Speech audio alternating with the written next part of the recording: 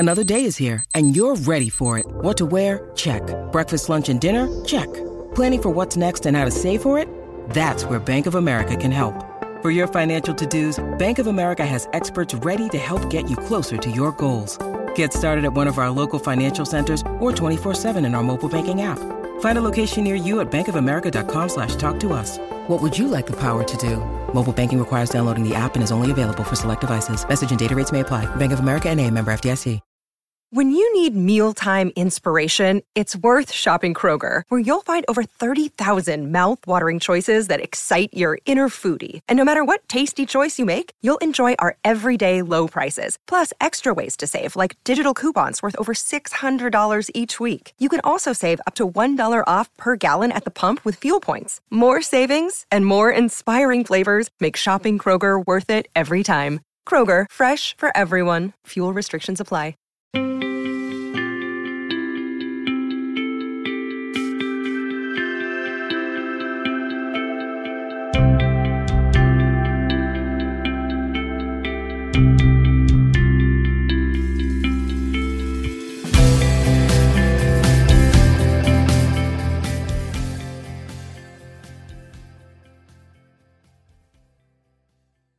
Hello, and welcome to the Sailing and Cruising the East Coast of the United States podcast. I'm Bela Musitz. And I'm Mike Wasserman. This is our podcast about sailing the East Coast of the United States. In some episodes, we'll focus on passages and destinations. In other episodes, we talk about boats, equipment, and techniques. And when we come across an interesting person, we'll try to get them as a guest on the show. Mike, great to be here together again. And today's a special episode, isn't it? Yeah, Bela, great to see you too. And happy 100th. Not your age, okay? Nobody should get too alarmed here. But this is our 100th episode of the podcast. It's pretty cool. What do you think? How are we going to celebrate? Well, that's a good question. You and I have kind of kicked this around. What should we do for the 100th episode? And so I think where we've ended up is we're going to reflect back a little bit on some of the things that we've talked about, and maybe try to look a little bit into the crystal ball and into the future to see what some future episodes may hold. But, you know, I've enjoyed all of this. Our first episode got released on November 4th in 2020. So that was a little while ago. And we've pretty much been doing episodes every other week. That's sort of been our schedule. And it's really been enjoyable. And it's been enjoyable to do them with you. I sort of remember our conversation when I said, hey, Mike, why don't we start a sailing podcast? And you said, well, I know nothing about sailing. And I said, that's exactly what makes it perfect. Yeah, and you're right. I mean, I've learned a lot, and hopefully having this outside perspective has made the conversations a little more interesting. I don't know. It seems like the number of listeners has been going up. So, we're doing something right, I guess. But I like this idea of both reflecting backwards and looking forward a little bit. It's always a nice kind of, I think, thing to do is to take a little bit of, get a little perspective, but also plan ahead. So maybe I'll start. One of the points that's really impacted my thinking and my learning about sailing during the last 100 episodes is all the different ways that people sail. Like I had this kind of unitary idea, I think, when I started this, that people just jump in a sailboat and go for a sail, right? Kind of makes sense. You see the boats go in and out of the marina and okay, great. Somebody's on with their family going for a sail. But we've talked to such a diverse set of people. Like, yeah, in my mental model of casual weekend sailors, right? Jumping out for a few hours or a day, right? Yeah, we've talked to plenty of them. Then there's these people making these long distance trips, and that's kind of a whole new world. I kind of knew they existed, but just thinking through the process of going through all that, from the planning to the preparation to the actual trip itself and what happens and how you feel afterward, that's been really cool. We've talked to a few sailboat racers, and that's kind of a world I didn't know anything about. Kind of knew it existed from America's Cup, but didn't really realize that there was every week, right? Every day, every Thursday and Friday at a marina, right? Somewhere near you, right? There's races. So that was kind of cool. And then the liveaboards. I mean, again, I kind of knew there were people that lived in these houseboats, but I didn't really realize that there were people who just live in their sailboats all the time and then take it out for a sail when they want to go somewhere. So I was really been surprised by the wide variety of, maybe we can call them use cases. I don't know. Has that been surprising to you at all? Or what are your thoughts, Bela? Well, the way you said that helps me think about why there's so many different designs of boats. there's just this huge spectrum of various different configurations, designs, and thin keels and full keels and tall mast and short mast and two masts. and I'm always puzzled, like, why is it like that? I mean, you look at cars, if you look at automobiles, there's basically the 4-door sedan. And if you look at each manufacturer's 4-door sedan, they all pretty much look the same, right? The 2023 version of everyone's 4-door sedan is pretty much the same. And the same thing with everyone's version of the SUV. It's pretty much looks the same as, and from 100 feet, it'd be hard to tell the difference between brand A and brand B. But in sailboats, it's all over the map. And I think it's because of the various different use cases. It's the way people use their boats. So that the designers who design these things say, okay, I'm going to design this for a liveaboard, which means there's a way you want to do certain things because that's important to the person who's living aboard. Whereas a racer, they have different parameters. So I think that's the one clarity that really through this podcast has sort of helped me understand why it is that way. So I think that's been, for at least to me, it's been a great result of talking to all these different people and then thinking about sailing sort of in a little different way. Neat. What else has kind of been the things that you've really noticed along the way so far? What's been the patterns that you've seen? Yeah, so I looked back over our 99 previous episodes, and we've had this interesting kind of collection of topics, right? We've talked a bunch about different destinations, from places like Wickford, Rhode Island, which is right on Narragansett Bay, where I keep my boat. Marion, Massachusetts, Shelburne, Nova Scotia, Cape May in New Jersey, Sandy Hook in the northern part of New Jersey, the Azores in Spain, crossing the Atlantic, crossing the English Channel and the Bay of Biscay. So we've had guests on who've talked about all of these different things.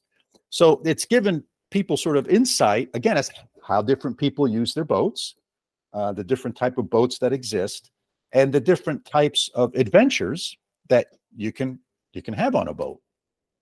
And then we had a couple of episodes about sort of the boat buying experience and what's that sort of about, right? So people want to buy a boat. So how do you do that? What are the things to look for? And then, again, it goes back to this kind of maybe the theme here is that how are you going to use your boat? Are you going to race it? Are you going to live on it? Are you going to cruise on it for a day trips, or are you going for week-long trips? Because that's going to influence the type of boat you want to buy. And then we interviewed a boat broker, who sort of talked about the ins and outs of buying a boat and why you should use a broker. And then I remember we did one episode, because one of the things that everyone talks about doing when you buy a boat is getting a survey. So the survey is sort of the equivalent to the home inspection before you buy a house. It's the boat inspection. A professional comes in and inspects the boat. And we did a little episode about what the surveyor missed on my boat. And it was a good, reputable surveyor, right? I'm not knocking the surveyor, but it's a complicated thing and you're going to miss some things. So I thought that was pretty cool.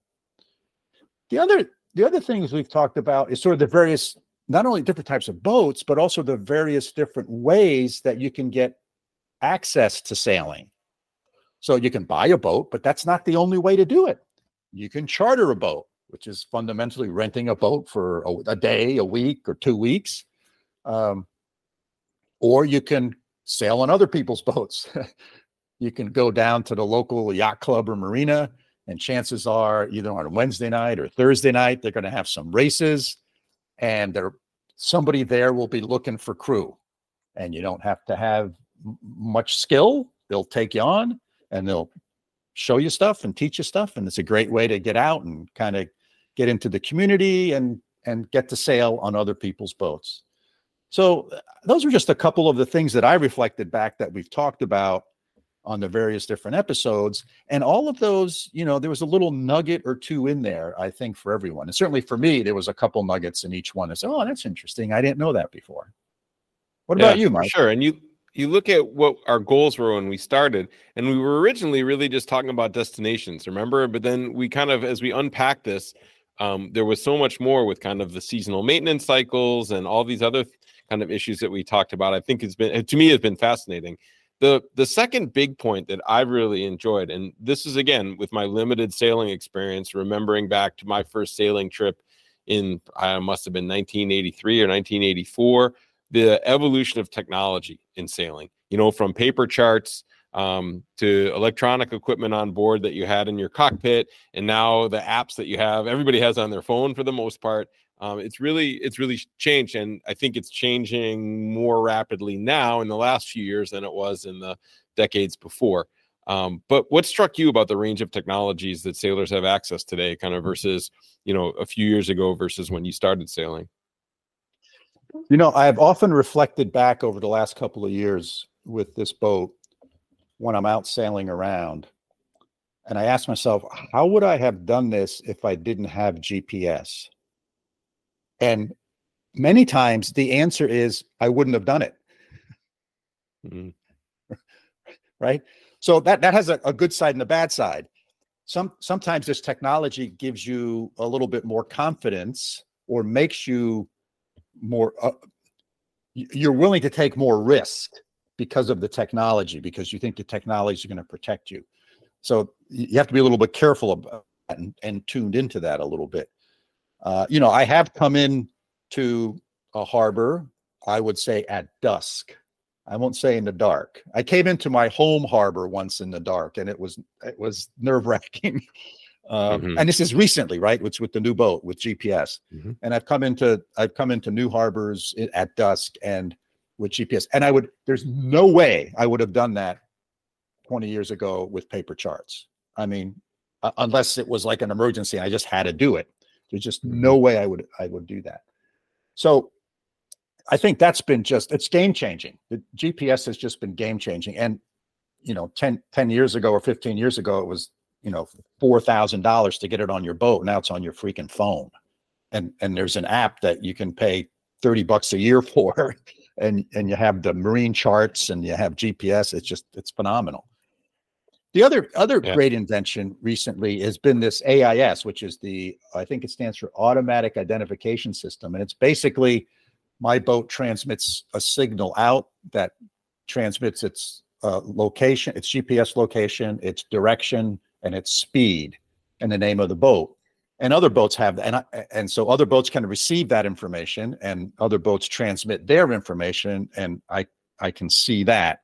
So I can tell which direction boats are and boats around me. Now, not everyone has it, but that's also very, very helpful, particularly with commercial vessels when you're in Narragansett Bay does have a shipping channel on it, and the Port of Providence pretty busy. So every day there's 2 or 3 big freighters or barges that come up the bay in one direction or the other.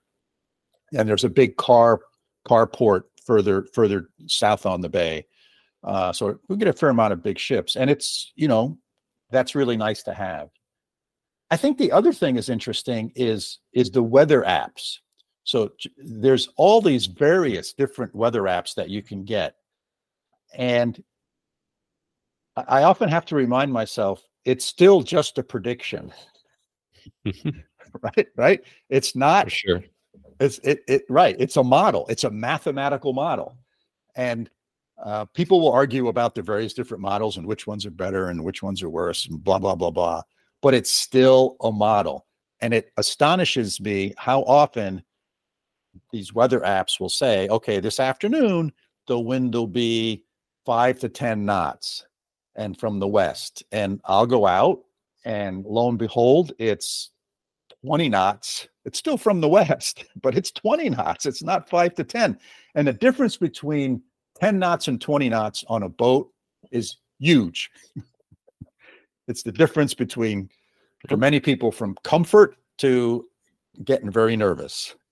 Yep. So that's a big error, right? When we're talking about, it's a 50% error or more, right? Then that's a lot of error when you're planning something. And it's just, it's a natural system that defies total prediction. Our predictions have gotten better and better, but they're far from perfect. It's Right. fascinating.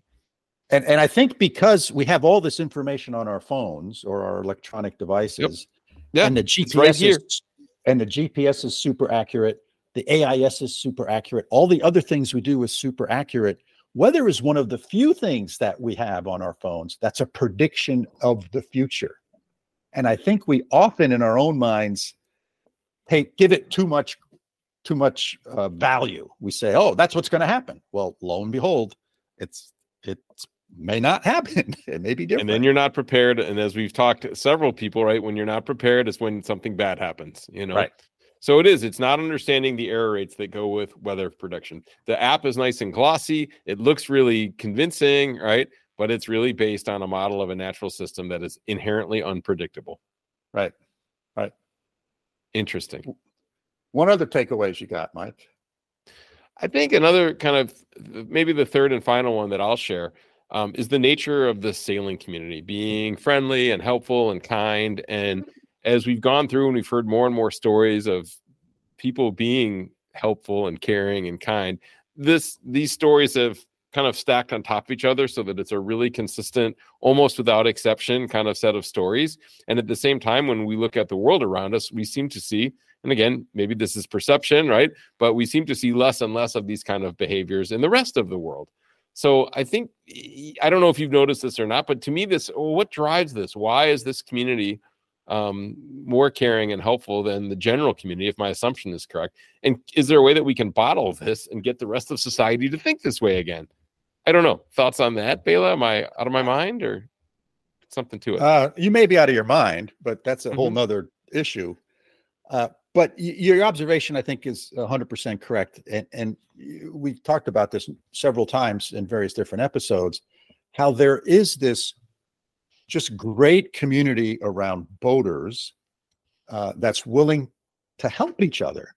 And I'm not just saying help each other when, you fall overboard, someone will come pick you up. Yes. I mean, there's actually an obligation to do that. But to help each other sort of in other nicer ways or less life-threatening ways, from, helping you fix something on your boat, sharing some knowledge. And I think it has to do with this sense of community and connection. So there's this common thing that we all do. We love our boats. We love going out on the water, and it brings people together from all various different walks of life. And it really don't care. People don't seem to care whether you're a Fortune 500 CEO of a company and, you make millions of dollars a year, or whether you're a young couple who basically sold everything they had and bought a boat for $10,000 and are fixing it up and plan to live on it. And we've had that range on the show. We really have. Yeah. We've had that exact range on the show in the 100 episodes. But this generosity, maybe generosity is the right word. This generosity of time and insight, right, has been consistent throughout the regardless of who we've talked to. Yeah, generosity is a good word for that. And I wonder, at least we've all seen movies about the small little town in Kansas where, there's a couple hundred people who live there. They all know each other, and you get, at least from the movies, you get that same sense of generosity. And maybe that's a fallacy. Maybe it's not, but it's certainly, I agree with you. It's certainly something, particularly in this country and maybe around the world as well, that we have seemed to get much more divisive. We've seemed to get much more polarized.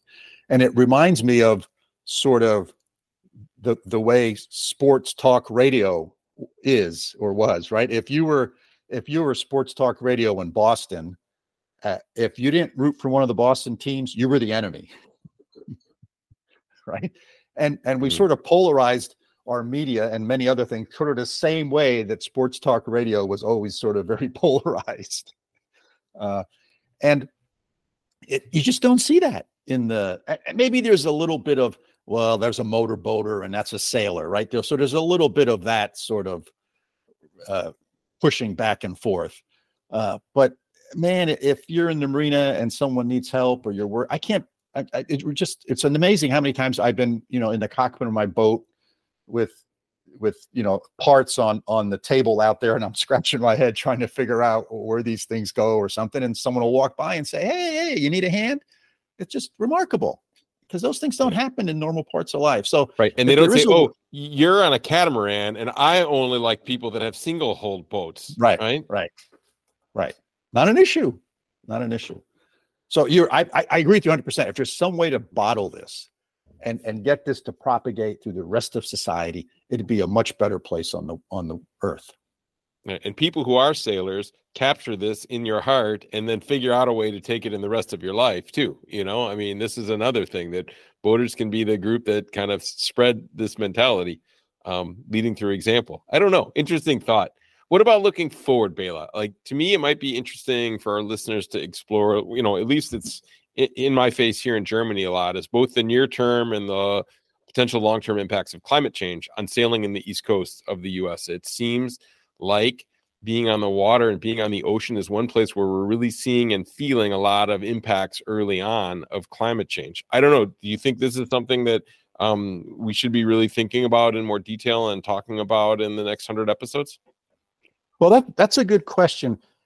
Clearly, I haven't been sailing long enough to be able to say that, the X, Y, and Z is different this year than it was 30 years ago. And part of the challenge for me is that the seasonal changes are much more drastic than the changes from the summer of 2000 to the summer of 2023. Right. In other words, because we go through these 4 seasons here, right? And it's drastic changes, but clearly stuff is changing. I mean, we know climate change is here. I'm not trying to say it's not. It's clearly here. Earth's getting warmer. The Earth has never been in steady state. So the notion is the climate's changing. So the question is, what can we do to help slow it down or to minimize, or respond to it? Like hurricanes and tropical storms have been going up, right? Then both the number and the severity, at least the data that I've looked at. How do how do sailors deal with that? Right. Right. What can we do? What can we do that minimizes the impact on Earth? I would just say on Earth. It's not just about climate. To me, it's about our impact on from on emissions to plastic, single-use plastic usage everything. The materials used on the boat. Yeah. And I'll tell you one thing, being out on the water really tunes you into the weather. I mean, you are very aware of how windy it is, how big the waves are. Is it sunny? Is it cloudy? Right. When I'm in my house, I'm sort of insulated from all that kind of stuff. But man, when I'm on the water, I am focused and tuned into that. So it's really important. And so I think the big question is, how can we minimize our impact on the Earth? Now, the other point I want to make is sailors are really tuned into energy consumption, because I think the whole thing going on is about fossil fuels. And so sailors are really tuned into that. It's top of mind, not just energy consumption, but resource management, managing your water, managing your electricity, right? All those types of things, because you're off the grid and you're sort of your own little village from that perspective. You have a water system, you have a sewer system, you have a power generation system. So it's top of mind. And it's interesting. I was thinking about this the other day, how 10, 15 years ago, the way that most people generated electricity on a boat was either a generator, so a diesel-fired generator, or a wind generator. So they would have a little wind turbine, maybe 2 feet in diameter, on their boat, and it would generate electricity. And now I would say it's probably 90% of people who live on their boat and our cruisers, it's solar. Solar has taken over. It is the predominant way that people generate electricity. And so that's sort of interesting, right? It's gone from generators to wind power to solar. And it's often made me think, is that a predictor of what's going to happen in the rest of the world in the future, right, is really solar. And as solar technology and solar cells improve, is that going to be the way? And then, of course, the challenge is storing that electricity. And that's gotten much better, continues to get better. It's still not super great. And I think you now see more and more people starting to think about, and even manufacturers coming out as an option in buying a new boat, electric drives, which I think is pretty cool. For sure. Right? Just like there's electric cars, right? People are, and particularly in a sailboat, it makes a lot of sense because you can do it. You don't need to go fast. You don't need a ton of power like in a motorboat or a power boat or a trawler or something. But yeah, you can see that starting to happen. So I think solar's increasing in its usage. Wind is decreasing. Diesel generators are decreasing. And I think you're going to see more and more electric drives come out on I think particularly sailboats and other boats where, again, the range is you're not trying to go nonstop from Florida to Nova Scotia on a power boat. So anyway, I think a good question, Mike. And I think we should see if we can get some folks on who can maybe talk about some of the technology trends going on in its move away from fossil fuels in sort of the marine industry. Yeah, I mean, sailing is definitely one of the most sustainable options, I think, in transportation of getting you from point A to point B. And can we go the last mile and make that diesel outboard or the diesel inboard engine that's sitting on the back and the fuel tank going away as well, or used less and less. So yeah, I think that's a cool thing looking forward. And yeah, really interested to hear more from people who are using their sailboats in different ways and exploring different parts of the world and going on these challenges. We've talked to so many people that have really created life challenges for themselves that they wanted to accomplish with their families or with their friends and kind of transform their lives. So I really hope we do more of these stories of how sailing really transforms people's lives and makes their lives more meaningful and valuable, because I think we've just seen time after time great example of this. And that's been one of these current themes that I hope we keep continuing. So lots to look forward to and lots to be thankful for as we look back on 100 episodes. Bela, what do you think? Time to wrap it up? Yeah, I think so. Let's wrap this one up, Mike. Sure. Well, thanks for joining us for the 100th time, and we hope you found our conversation interesting and thought-provoking as usual. If you have questions about what we've discussed, feel free to get in touch with us. Our email is sailingtheeast, all one word, @gmail.com.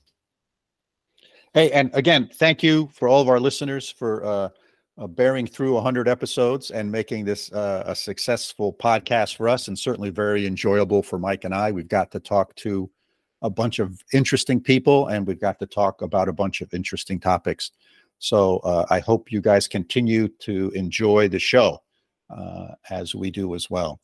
So if you know someone who might be a good guest on the show, or someone who maybe can talk a little bit about some of the trends in boating and sailing, like electric drives, energy storage, etc., pass those names our way. We'd love to have a chat with them and get them as a guest on the show.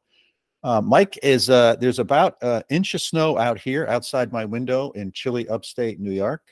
I've been skiing, so that has started, and I'm starting to think about sailing because as soon as I start skiing, I start thinking about sailing.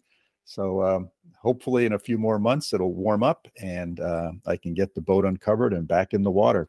So until next time, signing off from upstate New York. See you all soon.